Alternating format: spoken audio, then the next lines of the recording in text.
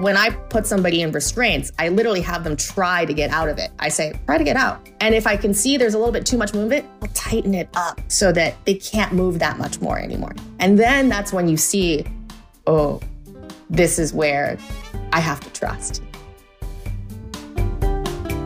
Hey, everybody, I'm Tony Manna. And I'm Kiara Motley. And you're listening to A Good Pain. Good Pain. Kiara, today we have a little bit of a connoisseur on the show. A connoisseur of what, Tony? Of many things. Not only a connoisseur of domination. Yes. But also a wine connoisseur. A food connoisseur. Yes. This person knows more about champagne than any other person I've ever met in my entire life. Also jiu-jitsu. And jiu-jitsu. She also knows the jiu-jitsu. Yeah. So we were, it's safe to say, intimidated by her knowledge and prowess. Yeah. Do you think a lot of sommeliers know martial arts? No. Although, if you have to savor champagne, you are one step closer to like a hi-ya. So maybe. I'll take your word for that. They do have sabers. They do have sabers. They do. It makes sense. On that note. On that note, yes. Yeah, so we have Mistress Margaux with us on the show today. We had a great conversation with her. And we talk all things Dom, all things BDSM, and we do talk a little food and wine. Yeah, so the next time you're in New York, you have some really, really good recommendations on where to go. Yeah. And make sure to ask her where Carpet Man is. Where is Carpet Man? Without further ado. Mistress Margaux. Hey, Mistress Margaux. Hello. Yes, hello. And first, I have to get something out of the way. Yeah, please. It's Margaux, not Margot. It's Margaux, and there's a very particular reason for that. Yes, I understand. Please elaborate for Tony, who I don't think.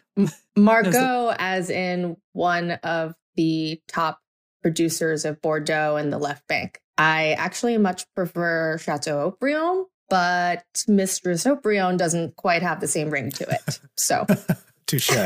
Agreed. So Margaux it is. Exactly. Yeah, you're quite. I mean, you are quite the connoisseur of wine and champagne and the like. Champagne is probably my favorite region. I drank a bottle of champagne a day during the pandemic.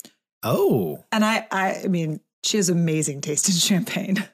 When we were first connecting, that was like one of the first things. She saw a champagne on my Instagram and she was like, oh, I know that. I was like, oh, great. That's the legitimate one and not Veuve or Moet, which is terrible. Everybody who says that they hate champagne, they're drinking champagne with 9 to 12 grams of added sugar. Exactly. Which is called dosage, right? And I tend to drink extra brut or brut nature. Brut nature has a maximum of 3 grams of sugar per liter added at the end. And extra brut has up to 6. So preach it. And also, do you agree with me? When you drink good champagne, you don't get hangovers, or at least it's way harder to. You know what I mean? People are like, oh, champagne gives me so much hangover. And I was like, no. It's true. It's the sugar content. And it's because champagne is so far north in France that it doesn't get that warm, although global warming has been changing that. And so if you think about drinking lemon juice, right? And if you add sugar to it, it turns into lemonade, which is more pleasant to drink. That's what they're doing at the end of the champagne making process. The grapes are highly acidic and they're adding the dosage or the sugar at the end to round out the flavors. And there you go. Oh yeah, I'm learning already. I know nothing about. I basically drink flat Canada Dry. That's my champagne. I wanted you to school Tony on food and wine because I adore it, and I need him to get to my level. You have to appreciate the finer things in life. You know, I do. Well, yeah, you do, and also too. While we're talking about it, I looked at your Instagram, which will not be revealed. Will not be released here, but it's full of absolutely fantastically delicious photos of 100%. It's my favorite thing to look at. Yeah, what was it that you? This is no longer. By the way, this is no longer a BDSM podcast. Yeah, exactly. Yeah, this is called Good Food. We've taken it hostage, and it's just about food and wine. Weirdly, I'm hornier now than I have been any others. But your close relationship between food and sex. Okay, indeed. I call those days Wednesdays. That picture of beef Wellington that you had was he got so excited. I made that. I made that. Yeah, that was a pandemic project. Well, and I was trying to explain to our team that, like, just casually, I'll look at your stories and you'll be like having caviar or like a really cool mezcal flight or rum flight or absinthe flight, and I'm like, this woman knows how to live. Yes. Live life to the fullest. That's really it. That's my motto for this year. I want to experience the full breadth of what it means to be alive and be human. A friend of mine had a line from a poem that he shared with me recently, and it was, would you push your peaks into your valleys if it meant that you never had to climb again? Oh. Would you push your peaks into your valleys? That's profound. You know? Yeah, it's beautiful. Yeah. All right. I'm going to pause the food talk, although we are coming back to it.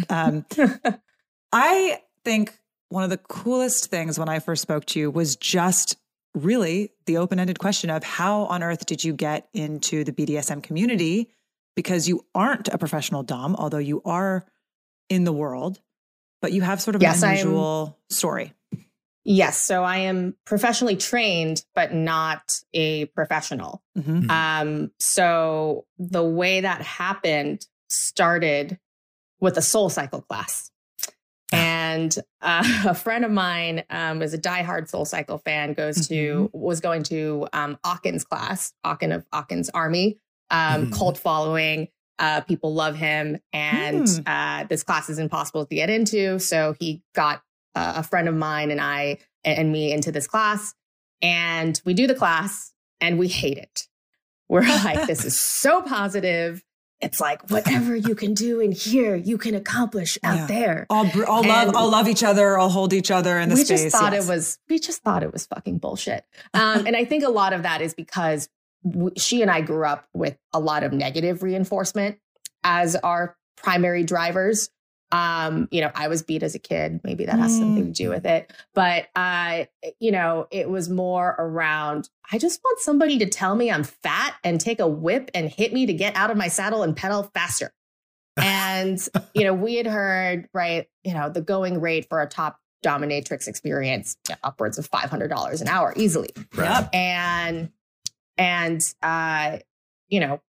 Okay, Soul Cycle charges $45 an hour. People would definitely pay $100 an hour for Bitch Cycle, right? In New York, the they BDSM would. In New York, version, they really would. Yeah. For the BDSM version of Soul Cycle. So I'm an entrepreneur. I like to pursue different ideas. It always starts with some research. So basically, step one, what is BDSM all about? And how do we, really learn the craft and be serious about it? And so, just to clarify, at this point in your life, you had not explored it? No, nothing. Okay. Nothing. Not at all. I was pretty vanilla, very straight edge. Yeah. Had no idea other than, okay, some people get beat up and like it. Yeah. That was my entry point, basically. So I find a class online that is geared towards a very intimate group, maximum of 5 women. It's taught by a woman named Simone Justice, who was the first dominatrix to get inducted into the BDSM Hall of Fame. I didn't know that there was such a thing. Didn't know either. But what really intrigued me about her and why I wanted to take a class with her in particular, and a workshop with her in particular, not just a class, but it was that she had been a practicing therapist for 10 years, has a master's in psychology. And so I really wanted to understand the psychology of a submissive, the psychology behind BDSM, and what draws people to this experience as a way of, okay, well, how do we unlock that emotional experience and make sure that our experience is really authentic when people, walk into the door for what they think is just a workout, but it needs to be much more than that. Mm-hmm. So that's how I ended up in a class with 5 volunteer submissives learning how to tie up balls. Yes. And you said the first thing is to tie up the balls, right? Is that the first step? That's like 101 stuff? That's what you first learned? Or? So, no, I mean, the way that the class is structured is the first night we pretty much sit and we learn about the psychology of a submissive. And that's about a 3-hour conversation. And we talk about, what every submissive breaks down into. And then we get into some practical things on Saturday with the demo bottoms who volunteer to come to this class and who are doing their part by educating new doms in the community. Mm-hmm. And then on Sunday was when I finally learned what this term meant. So the rituals behind a Dom sub relationship are very key for getting somebody into the submissive mindset. Mm-hmm. And it starts with tie, collar, spark. Okay, Tie, so I'll work collar, backwards spark. from there. Yes, Tie, collar, please. spark. So a spark is basically you tease what this person really wants. And before every play session, I will have a 20-minute conversation with that submissive, and we'll talk about what are your kinks, what are your fetishes, for anybody Which are who different, doesn't know right? the difference between those things. A kink is something that's done to you. So like spanking, flogging, bondage, right? Those are things that are done to you. A fetish is a fixation on a physical body part or object or material, right? So latex fetish, leather fetish, Right. foot fetish, right? So, we talk about what are your kinks? What are your fetishes? What's your level of play? Light, medium, or heavy? How many years have you been doing this? What do you hope will happen during this play session when we spend time together? What are your hopes and dreams? Exactly. Wouldn't we all have way better sex if we had this talk before every sexual encounter? Yeah. What do you hope will happen? What do you need? Yes. These are just such important questions that we're so bad, us heteronormative people having, normal vanilla sex tend to be not very good at communicating or finding words for. Totally. Yeah, exactly. Do you like bread? Let's make out. And then it happens. Yeah. Let's Netflix and chill. Yeah. Yeah, that does work, by the way. Yeah. There's a reason it works. Yeah. There's a reason it's a term. Yeah. Exactly. And, so spark is sort of the thing that you say, okay, well, if you're good and you do everything that I say, maybe we'll do some bondage at the end. Maybe I'll let you suck on my toes. Maybe I'll let you, whatever it is. The collar part is, very clear. You have a collar, and you basically say, hey, as long as this collar is on you, you are going to do anything and everything that I say. Mm-hmm. Yes, mistress. Okay. Yes, mistress. So, and then the tie is how it starts. And so I didn't know what this term meant until the last day of the workshop, right? And the tie is essentially you take like a long piece of 1/4-inch thread that you can buy at Home Depot, and you kind of slip knot it around the ball sack. You hold the ball sack and you gather it with your hand, and you grab and touch, and you grab it with in between your index and thumb, right? So the balls are resting in the palm of your hand, and then you've got the balls by the base of the penis, right? Yeah. And you're holding it. Okay, you slip knot around it. Then you take the long part of the string after you slip knotted it, and you twist it in like a braid around the bottom of the ball sack up. So now you've separated the balls into two sides, and then you tie it at the very bottom. Holy shit. Oh, so it's just a basic sailor knot. Yeah. So it gives the sensation that literally as a Dom, I have you by the balls. Literally. Literally. Right. Yeah. That's how it's, that's how it starts. It's not quite how it starts, right? It kind of starts with present yourself to me as a slave, right? Mm-hmm. And slaves don't have clothing. So take your clothes off. I almost asked another Dom if there was an art to tying balls, and it kind of seems like there is an art and a purpose other than it feels good. It's I have you by the balls, literally. It's a constant reminder. Yes, it's psychological. Yeah, it's psychological. Yeah, completely. Yeah, and I think it's something that is important for the experience. I typically insist on doing it if I'm playing with somebody. And it's also something where there's a technique to tying it so that, the sub can't get out of it. You keep the knot kind of at the bottom, out of reach. And there's a whole art to this. And there's multiple ways of doing it. There's a quick way of doing it. I was very advanced at this, so I learned the advanced way of doing this. Of course. Nothing but the best. And somehow you strike me someone who's advanced at most things. I have a passion for learning. Yes. It's always a very, very good student. And that translated into Dom class as well. So that was, again, how I found myself,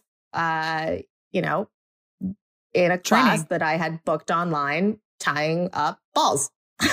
And you had told me that the women in this class, they were from all walks of life. Like, it was a really fascinating group of women. An amazing group of women. So you had one woman who was a pro dom and worked as a pro dom, who was really, looking to enhance her skill sets. We had another woman who was an acupuncturist and a healer and wanted to come at it from the perspective of healing, right, which is very real, and I can talk about that. And another woman who was a professional escort, and one of her clients was interested in BDSM and decided to pay for her to take this class. And then a fourth woman who's, was this older blonde bombshell of a hot mom who had 4 kids who all left the nest. And her husband was very into BDSM, and she didn't want to be the submissive. So she decided, I'm going to be the dom. Okay. And just, an incredible group of women who come from such diverse backgrounds. I mean, we could not have looked more different. It's a movie in the making, or a TV show. Yeah, for sure. And then you have me, who was the entrepreneur in the class. Yeah, and you sell yourself short. I mean, I know we're not revealing your identity on this, but like, you're quite an accomplished with a high profile company. And yeah, and you were on the we can edit this out if we need to. You were on the 30 under 30. We're just trying to say you're a badass. Yeah, 30 under 30 in Forbes. Thanks. Yeah. There's 900 people on that list every year, by the way. So this is not revealing that much. No. But I think, we started talking about what goes on the first night, which I think was the most fascinating for me, which was understanding the psychology of a submissive, and it breaking down, and every submissive breaking down into mind, body, heart, and soul. And mind is really kind of the classic interpretation that we maybe have in our minds when we first think about BDSM. Everybody who's watched Billions, the high profile person with the power job who just needs a release or spends so much time telling everyone else what to do. They just want to be told what to do themselves. And that's very real, right? So the CEO type. And I think that that's very powerful and freeing. I think that that is one of the most powerful motivators of why people are drawn to being a submissive, right? Yeah. Because when you think about it, when I am playing with a submissive, I'm telling that person exactly what I want, exactly what I want them to do, exactly how to please me down to every detail. And if they veer off course of that in any way, I will correct them and I will bring them back. And they know that they can do no wrong for the time that we're together. And so what that does, and I'm encouraging them, and I'm, giving them affirmations along the way. People think that BDSM is all about, no, you're doing a terrible job. Right. That's not what I want. And that's not what it is. No, not at all. That's not a great dom if all they're doing is the negative part. People want to feel like they're making their dom happy. Right. So, but what that does is it frees up the submissive to take and enjoy their own pleasure. Right. When that this other person is going to take what they need. And I think this is why women are drawn to bad boys, and, why, we like sometimes to be in a situation where the other person is a little rough with us and is taking charge, because it allows us to sink into our own pleasure, because we don't have to worry. Are you having a good time? Right. Are you okay? Yes. I know you're okay. You're taking what you want. You're doing what you want. Yeah. Right. And I can then sink into and enjoy what I want. So I think that's a very powerful motivator. The second one, body, which we talked about kinks, we talked about fetishes. It's typically not the main core reason of what draws somebody to BDSM. It might be how it presents itself, and it might be a surface level thing, but typically one of the other motivators I think is really behind it. Yeah. Heart is probably a big one, right? So being able to express vulnerability, giving a man a safe space to express femininity and to be submissive. Our culture doesn't really allow for that, and doesn't really have space for men to be in these states. Right. And so, it might be, mistress, like, I really want to suck a dick. Does that mean I'm gay? And it might be, no, that's just one of the most submissive things that you can do. And that pleases me. So do it. Yeah. Me. So you will do it. You will do it for me. Right. And there's no judgment, right? It's such a safe space. That's so key, right? There's no, we live in so much judgment about every little thing. And like what's coming up in these first few interviews is the lack of judgment and the fluidity that you can have in terms of just like what you desire in that moment. And that doesn't mean anything about like, you can be feminine in one moment, masculine in one moment. You can absolutely want something one day and want something the opposite the other day. And that's fucking allowed. Yeah. And there's so much room for that, right? A large part of the population of people who are in the BDSM community identify as switches.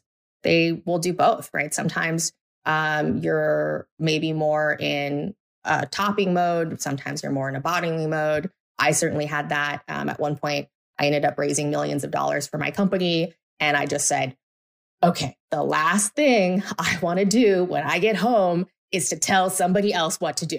Right? Yep. Top drop is real. Top drop. I was out of it for quite a while because of that. And a top drop. I heard this expression before. What is that? What is top drop? It is tiring to be in charge all the time and to be responsible for somebody else's experience, right? When I play with a submissive, for an hour, I'm literally, I don't think there's another situation where I am as situationally aware or as tuned into another human being's needs. I am watching how that person is breathing. I am talking to them about what I just did to them. I am talking about what I'm doing to them. I'm teasing what I'm about to do to them. I am seeing how they're receiving and reacting. I'm watching to see, can I push them harder? When do I need to wait? How long do I need to wait before they can receive the next hit? Is this something that they seem like they're getting a little bit bored of? Or I can see a moment when they're starting to get used to this pain and I need to switch it up, right? There's a lot that goes into that experience, right?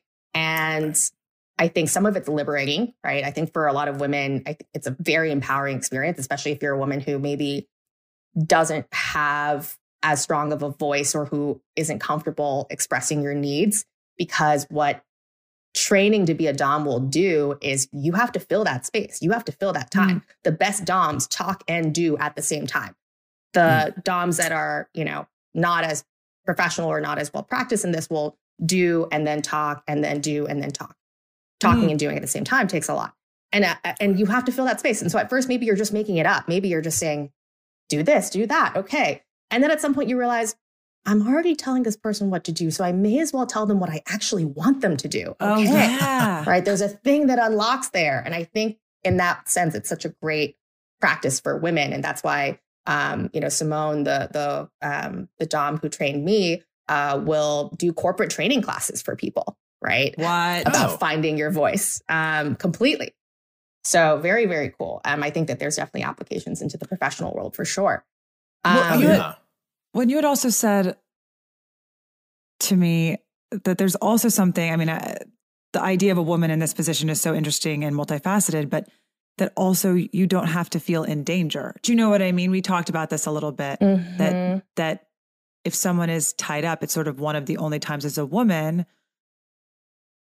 that you literally have real power over that person, right? Someone can't overpower you. Not that they might not, they probably won't, maybe, but they can't. They can't. They physically cannot. Right. And it is psychology that is so different, right? Because I realized this too, in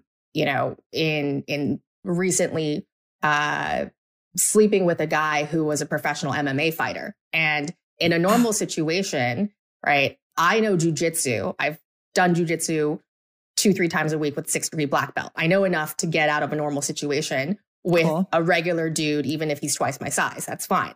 Yeah. I suddenly realized with this guy, oh, holy shit, there's no way out of this situation. If something bad happens, there's just no way out. I am dead. Yeah. It's strange, right? That we think about those things, but we do. Right. But and that is the dynamic in sexual relations with most men and women.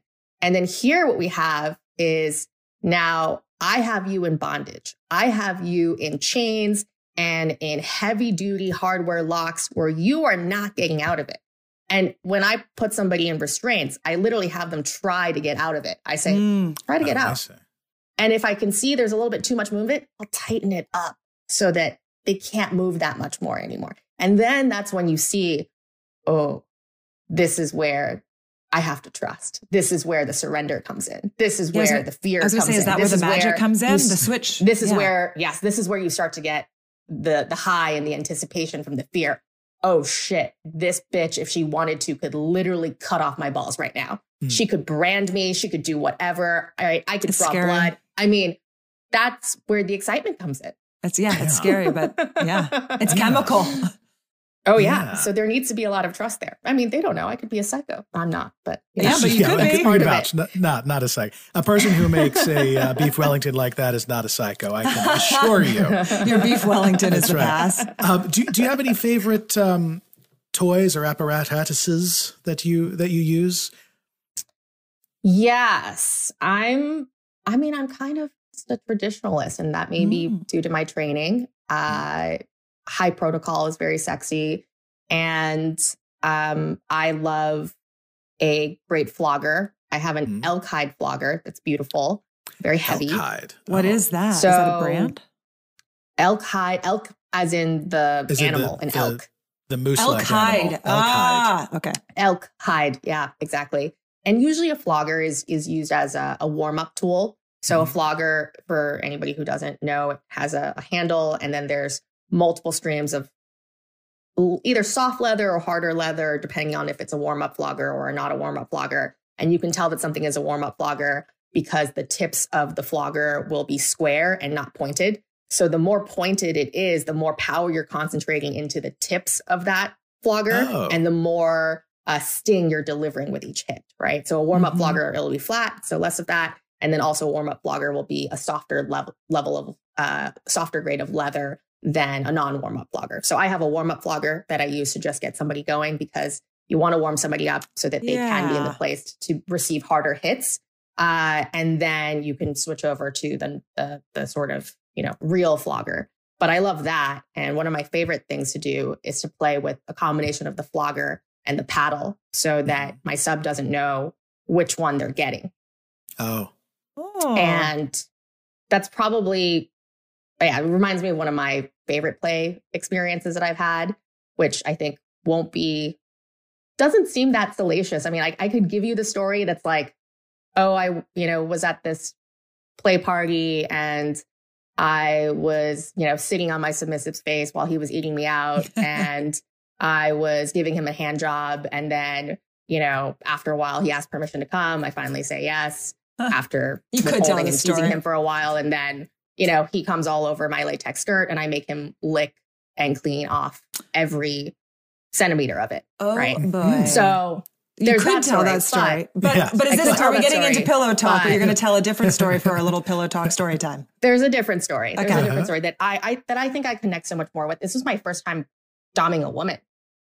So I was at a play party, and I think a big reason that I enjoy the art of domination is the performative aspect of it. I love to perform, and I love when people watch. And there was a group of people that started watching me play with my sub while I was doing my flogger paddle. Not really a routine, but we call it a scene. So every scene. So and after I did that, this guy comes up to me and he says, my girlfriend really wants you to do to her what you just did to him, but she's too afraid to ask. And so I was like, okay, who's your girlfriend? Point her out. I was like, all right, come here. She's this tiny, she's maybe 4'11" and like 80, 90 pounds. She's tiny. Okay. Adorable, but tiny. And so I start talking to her, and I, typical consent talk. Okay. What are your kinks? What are your fetishes? Light, medium, heavy. What do you like? And she tells me, I really prefer the paddle to the flogger. And a paddle is, much more concentrated force. If anybody's, seen a fraternity paddle, it's that, but made of leather. Right. And I'm looking at her and I'm thinking, I would break you in half, girl, little girl. We're gonna go slow on this one to start. Okay. Yeah. So I take her and I put restraints on her and I cuff her to a cross on the wall. And then, of course, I also ask permission for things like, are you okay if I touch you? Are you okay if I whisper in your ear? Are you okay if I kiss you? Are you okay if I graze your thigh, your inner thigh? Right. So we get very specific to make sure that we're all on the same page and consent is enthusiastically given. Right. So I start playing with her with the flogger and we start working our way up and I start hitting her. We start very slow. It's a gradual crescendo. And this is an arc. You don't just go and immediately whack, whack, whack. It is, I'm going to throw the whip and let the leather gently fall and cascade and waterfall down your back and let the sensation graze over you. Right. And we slowly work our way up. And at one point, I start to hit her what for me is light to medium hard. Mm-hmm. And I know for her, it's probably a lot. I mean, there, we work out. Yeah. So we work out. I have quite the swing. Yeah. You have strength. Yes. And so I whisper in her ear, scale of 1 to 10. Where are you on pain? And she says, 8. 8. And it was just the flogger. Okay. And I go, that's what I thought. Yeah. There we go. Okay. There we go. And so then I start alternating and I start hitting her with the paddle and the flogger. And so what happens is she thinks that she's going to get hit hard with the paddle, right? And so she braces. And then all she does is she gets the soft bit of the flogger really lightly. And then she relaxes. And the second she relaxes, whack, I whack her with the paddle, right? Shit. When she doesn't expect it. And so she's shocked and she's just completely like out of her senses. And then in between that, after her, her behind is all red and speckled, I'll take my fingertips and I'll lightly graze up her thigh, up her buttocks while whispering in her ear. Okay, I think we're ready now. We're going to play a little game. And I basically just have her count and I say, okay, we're going to do 15 perfect hits and you're not going to move. And after each time I hit you, you're going to count and you're going to say 1, thank you, mistress. 2, thank you, mistress. Okay, ready? Let's go.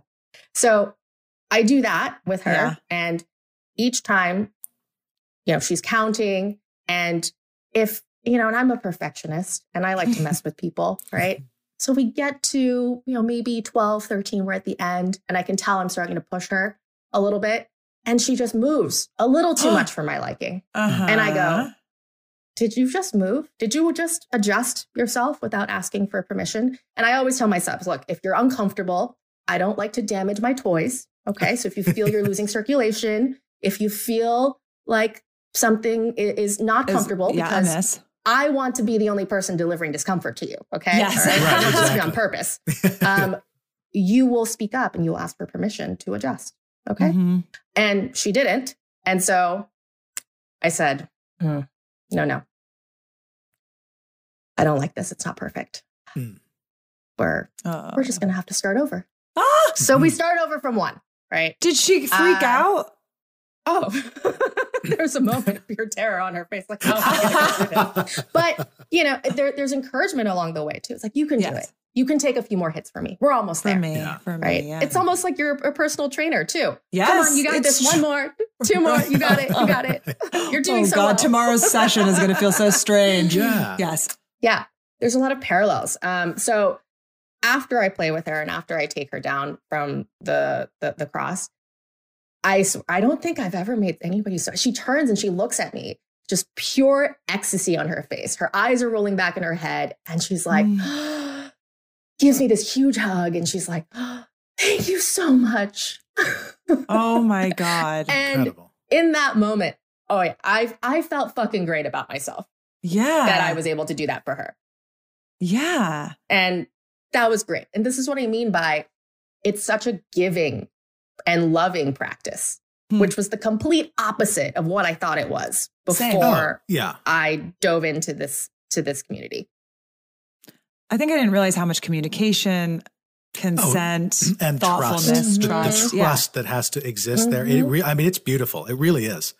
It really is. Yeah. I think of beauty. There's just so much trust and surrender that happens there because the communication is there.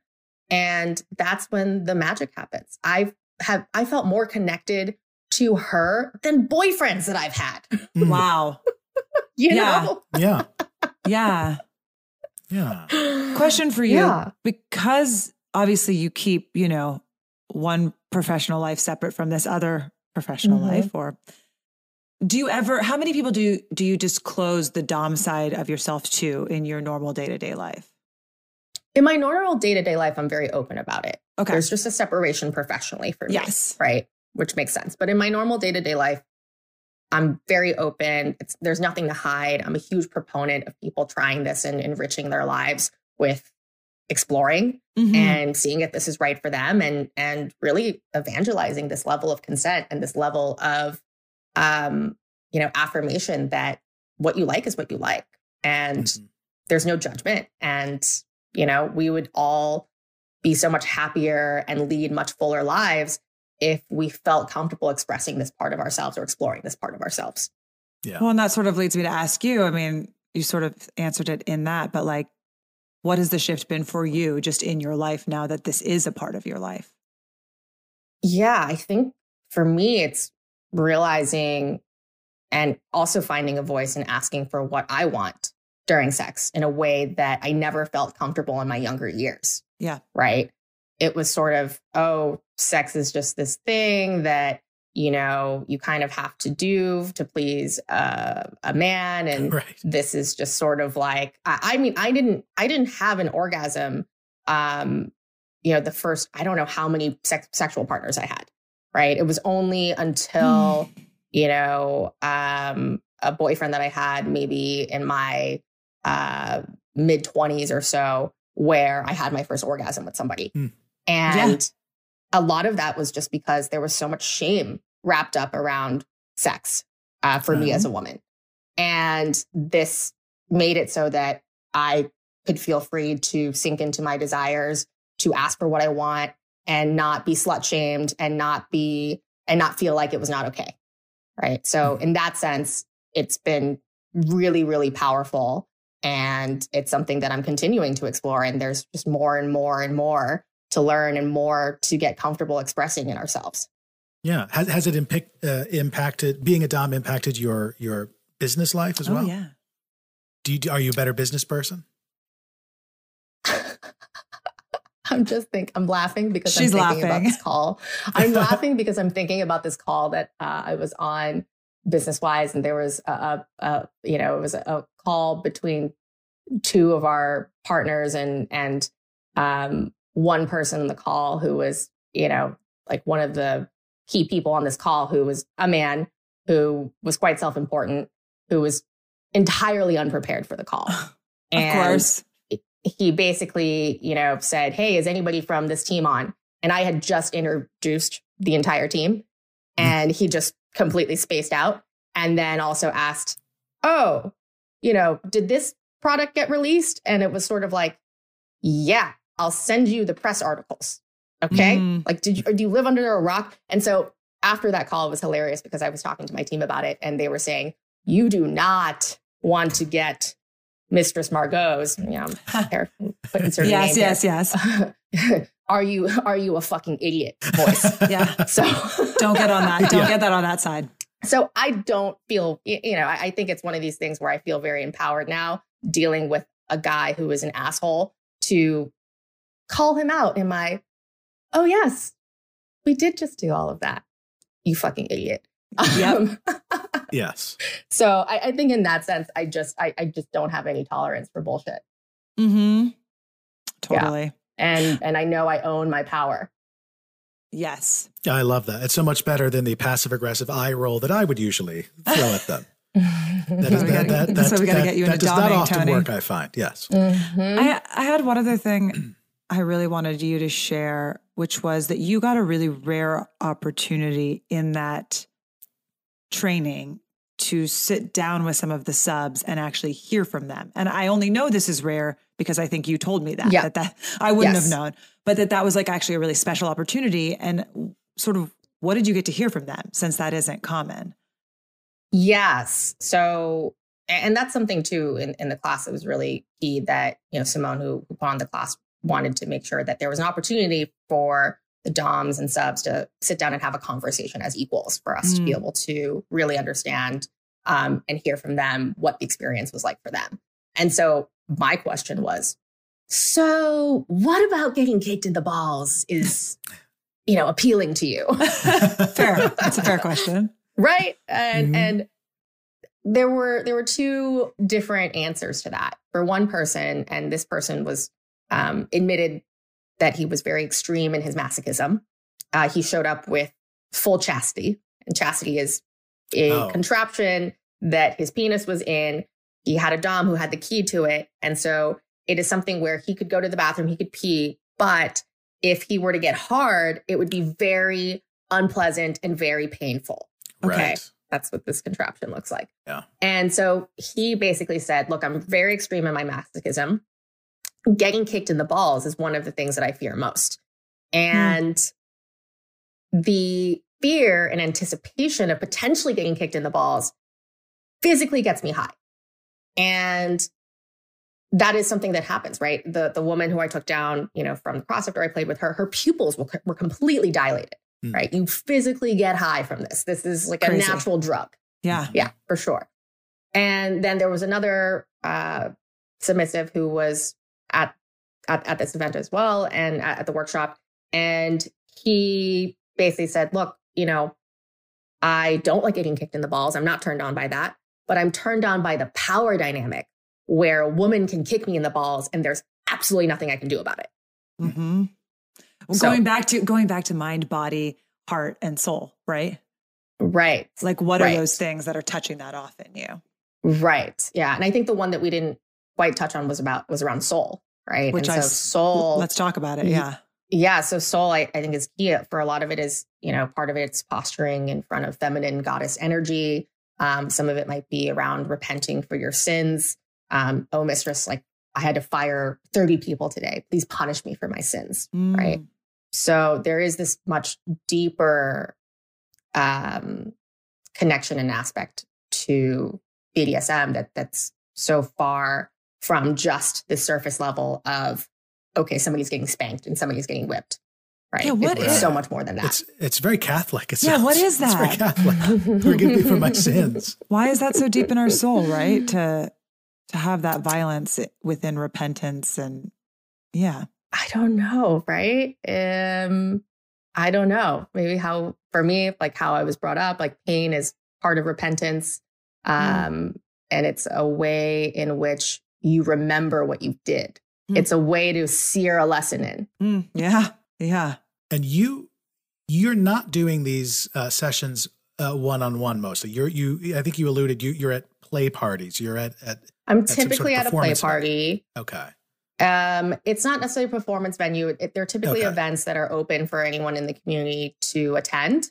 And I will go with a submissive and I get the most joy out of, like I said, having an audience and putting on a performance, putting on a show and, cracking a whip and having people create space around me as I take up space with my flogger and my whip. Yeah. Right. It's fun. Yeah. Yeah. And so you will take a submissive with you to the play party. Yes. Okay. Typically as a date. Yes. And I've also taken friends, who just want to observe. And, these events typically are very welcoming. They'll even say if it's your first time that if you're uncomfortable, you can reach out to them in advance and they'll assign a buddy for you to walk you around, explain what's going on. It's so nice. It is seriously the most welcoming and amazing community. The event that I go to also has, this is, people in New York probably know this person. There's a carpet man. He is rolled up in a carpet at the base of the bar. And and he has a little cutout for his mouth so he can breathe. And so there's a sign at the bar that says, ladies, please step on the carpet man, face included. So what the fuck? Yeah, I don't know about this. The carpet man in New York? The carpet man in New York, yes. And apparently I heard that there's two of them and they compete and they get mad at each other when one of them gets to go to an event and the other one doesn't. And there's dibs. I have no idea. This is something I've heard. And this is their fetish. This is their, well, yeah, this is definitely a kink. And there's probably, you know, a foot fetish involved in there as well, wanting to get stepped on. Yeah. There's probably maybe a women's shoe fetish, right? I've put my 5-inch Louboutin heel down this guy's throat before. And when I pulled it out, he was licking. He was trying to hold on, and he was sticking his tongue out to just continue licking the base of my heel. This is maybe the first thing that's actually shocked me. Like, forget Roman showers. Fuck that. Like, what? Yeah. You put the heel down his throat. Yeah, I deep throated him with my Louboutin. Ah. Yeah. Okay. That's amazing. Yeah. And by the way, I like earlier you said, I've never heard of Carpet Man. We're not in the community. I know, but I just imagine Carpet Man's not at the Carl's Juniors and Herald Squares, my guess. I know. Why when going out in New York have I not run into the Carpet Man? I don't understand. I know. I don't know why I was so upset about that. I've never heard of Carpet Man before in my years in New York. I think most people in the scene have definitely heard of Carpet Man. Okay, we don't really have a food and wine corner, but we're having a food and wine corner with Mistress Margaux because we can't possibly not. Top 3 places if one was in New York that you for a week that you would want them to dine. Ooh. Four Horsemen? Four Horsemen. I love Four Horsemen. Great wine bar and amazing food. They have a Michelin star, and the chef there, Nick Curtola, just does amazing work, and the menu changes all the time. It's very seasonal. Blue Hill Stone Barns, I love. It's not technically in Manhattan. It's in Tarrytown. You can take the train there, but you can visit the farm, walk around, and 27 course tasting menu. It's incredible. And then I'd say, maybe sushi at Shion 69 Leonard. So this is a chef who trained with Takashi Saito in Tokyo. So Sushi Saito is, maybe the most difficult to get into sushi restaurant in the world. They took it off the Michelin list because it's essentially a private restaurant now. Everybody who goes there basically makes their reservation for the next time that they go there. So nobody new can get in. Oh my God. And Shion apprenticed with him and was trained by him and is now in New York at 69 Leonard Street doing, incredible work with the sushi and sourcing from his hometown and getting fish that nobody else can get their hands on here. Okay. Well, I'm going there because I love Four Horsemen, but I have not been there. So. Well, I got to check it out. Yeah, I lived in New York for years, so we've written this down somewhere. I'll just go back and watch the recording. Well, it's recorded, so you can have it forever. It's funny now because we're back on food again, and then I'm thinking you dom mostly in play parties. Have you ever thought about bringing food into your splashing dom? Yeah, some splash. Yeah, we learned this. We like to use our vocabulary, Mistress Margaux. We did have. A friend of mine and I did have an idea to do sort of a Psalms and Doms party. I love a good. God, that's a great name. That's good. Yep. We have yet to do that, but I do think that it could be a good mix. Of course, not for the Doms. Typically when I play with somebody, because I want to be very, very aware of what's going on, what I'm doing, I'll have, at most one drink so that I can be present and I make sure that I'm not potentially injuring somebody or putting somebody at risk, right? Yeah, absolutely. That's good. Yeah, between Bitch Cycle and Psalms and Doms, I am fantastic naming here. Investor. We would like to be in an investor meeting. Yeah, exactly. Great. I'll start a branding agency next. Exactly. Love that. Yeah. Well, shall we go into the dungeon? Yes, let's go into the dungeon. So, Mistress Margaux, we ask all of our guests the same 5 questions. If you've ever seen the Actor Studio, inside the Actor Studio, it's a little bit like that. These are piercing philosophical questions that are really going to shatter your soul when you hear them. My first question is, cats or dogs? Dogs. Dogs. What makes you say that? Cats don't give a shit. It's true. Cats will eat you if you die. So it is I give a shit. I like people who give a shit. Yes. So, yeah. Okay. What's your favorite ice cream flavor? Oh, God.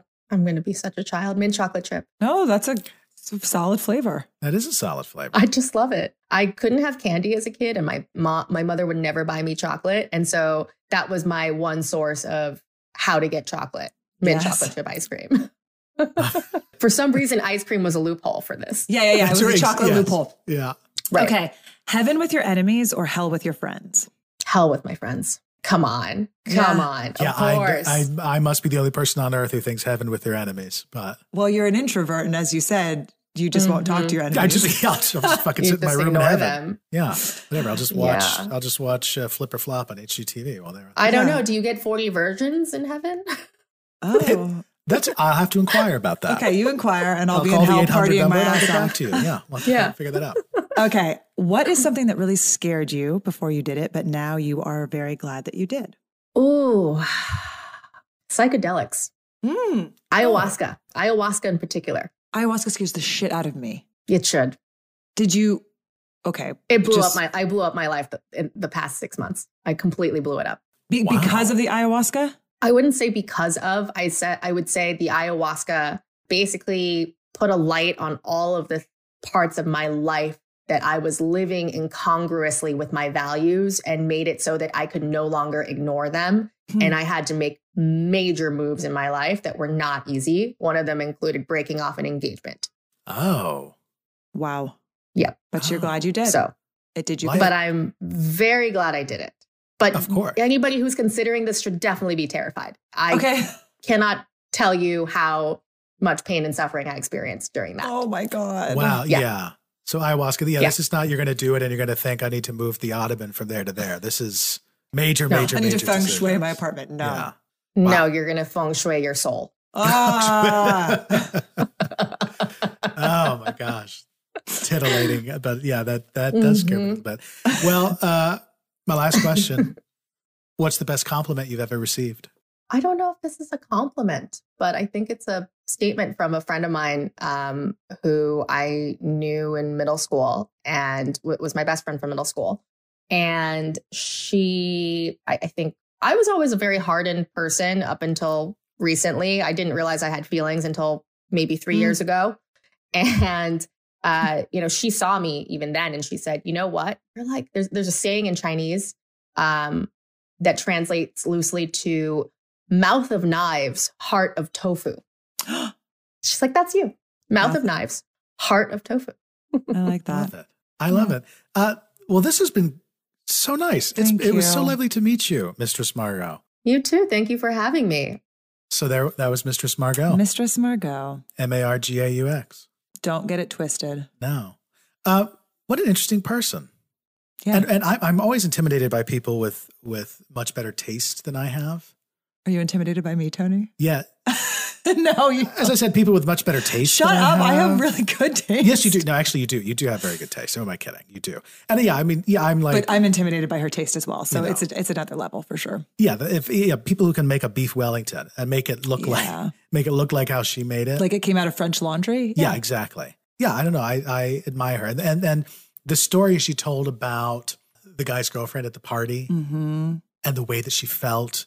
The girlfriend felt after she was done with her flogging. Yeah. I keep seeing a lot of moving, beautiful kind of moments in these Dom stories and these sub stories. It's unexpected, I have to say. It's unexpected. And there's something about her sort of being able to pick and choose all of these different things and be able to be all of them whenever she pleases. That is inspiring and definitely, again, back to the intimidating. I don't know. It just is food for thought for me. Oh, yeah.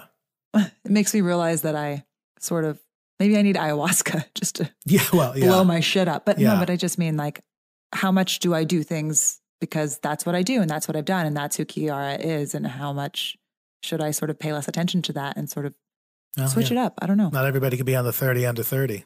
No, I'm not. Yeah. Because Forbes wrote an article about me that was like, don't do business with this guy. I somehow bought a Forbes magazine and lost $10,000 in the process. How that happened, I have no idea. That's how bad at business I am.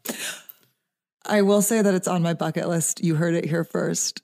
By season 2 of Good Pain, to have met Carpet Man. Yes, where is Carpet Man? He's in New York, and I'm going to be back and forth a lot. So where is Carpet Man? I got to find him and step on his face. I'm going to find him. Now, honestly, I lived in New York for a long time. I see about 85 potential carpet men a day. I just don't know.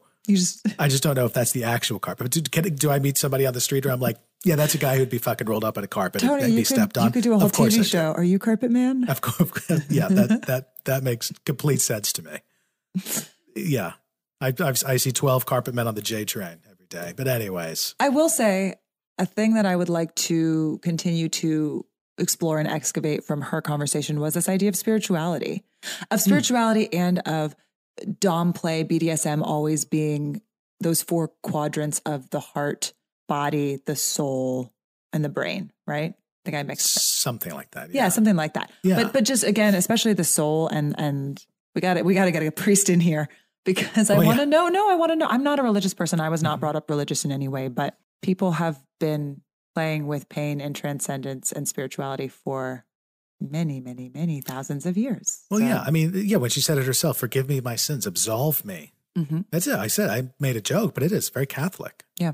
It's very Catholic. And I'm sure if there's one place a priest would like to be, it's on a podcast called Good Pain. To Rome we go. To Rome we go. To visit Sans the Pope. showers. Sans showers. I want to be very clear about that. Well, look, I'll tell you what. We know it's been a rough couple of years, but remember, not all pain is bad. Sometimes it's good. I'm Tony. I'm Kiara. And you've been listening to Good Pain. See you next time. See you later, priests. Bye.